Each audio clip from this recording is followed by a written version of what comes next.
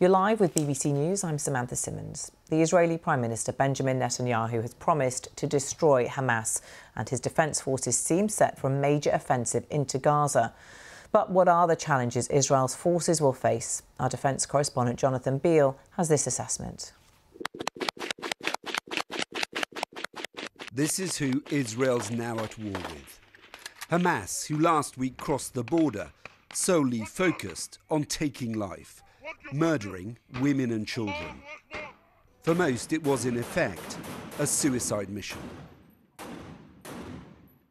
Left side of my head was hit with shrapnel from an RPG or a grenade, hard to say exactly what. Got shot in my finger on my left hand, and a bullet got wedged in the left side of my neck.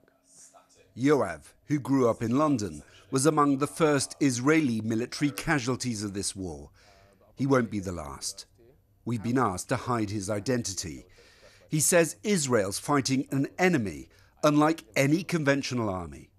They have only one interest, which is to kill Jews. There was no preservation of their ability to go home afterwards.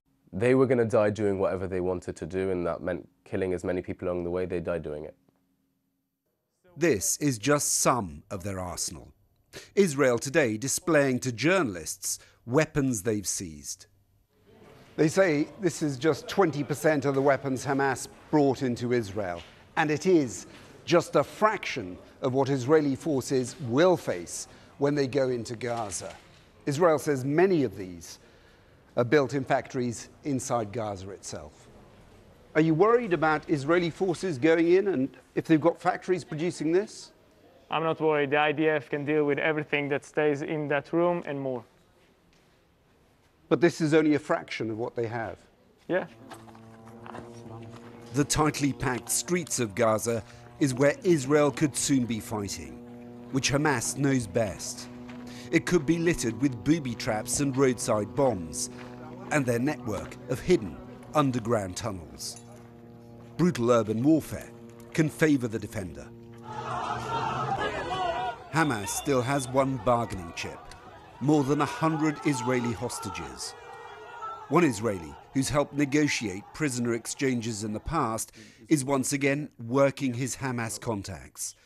They're still talking, but he's noted a dramatic change of mood.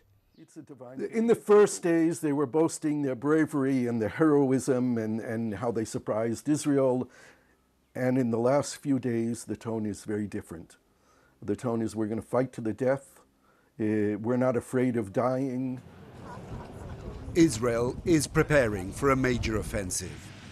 But invasions are often easier to plan than to execute, and getting out harder than going in. Jonathan Beale, BBC News, Southern Israel.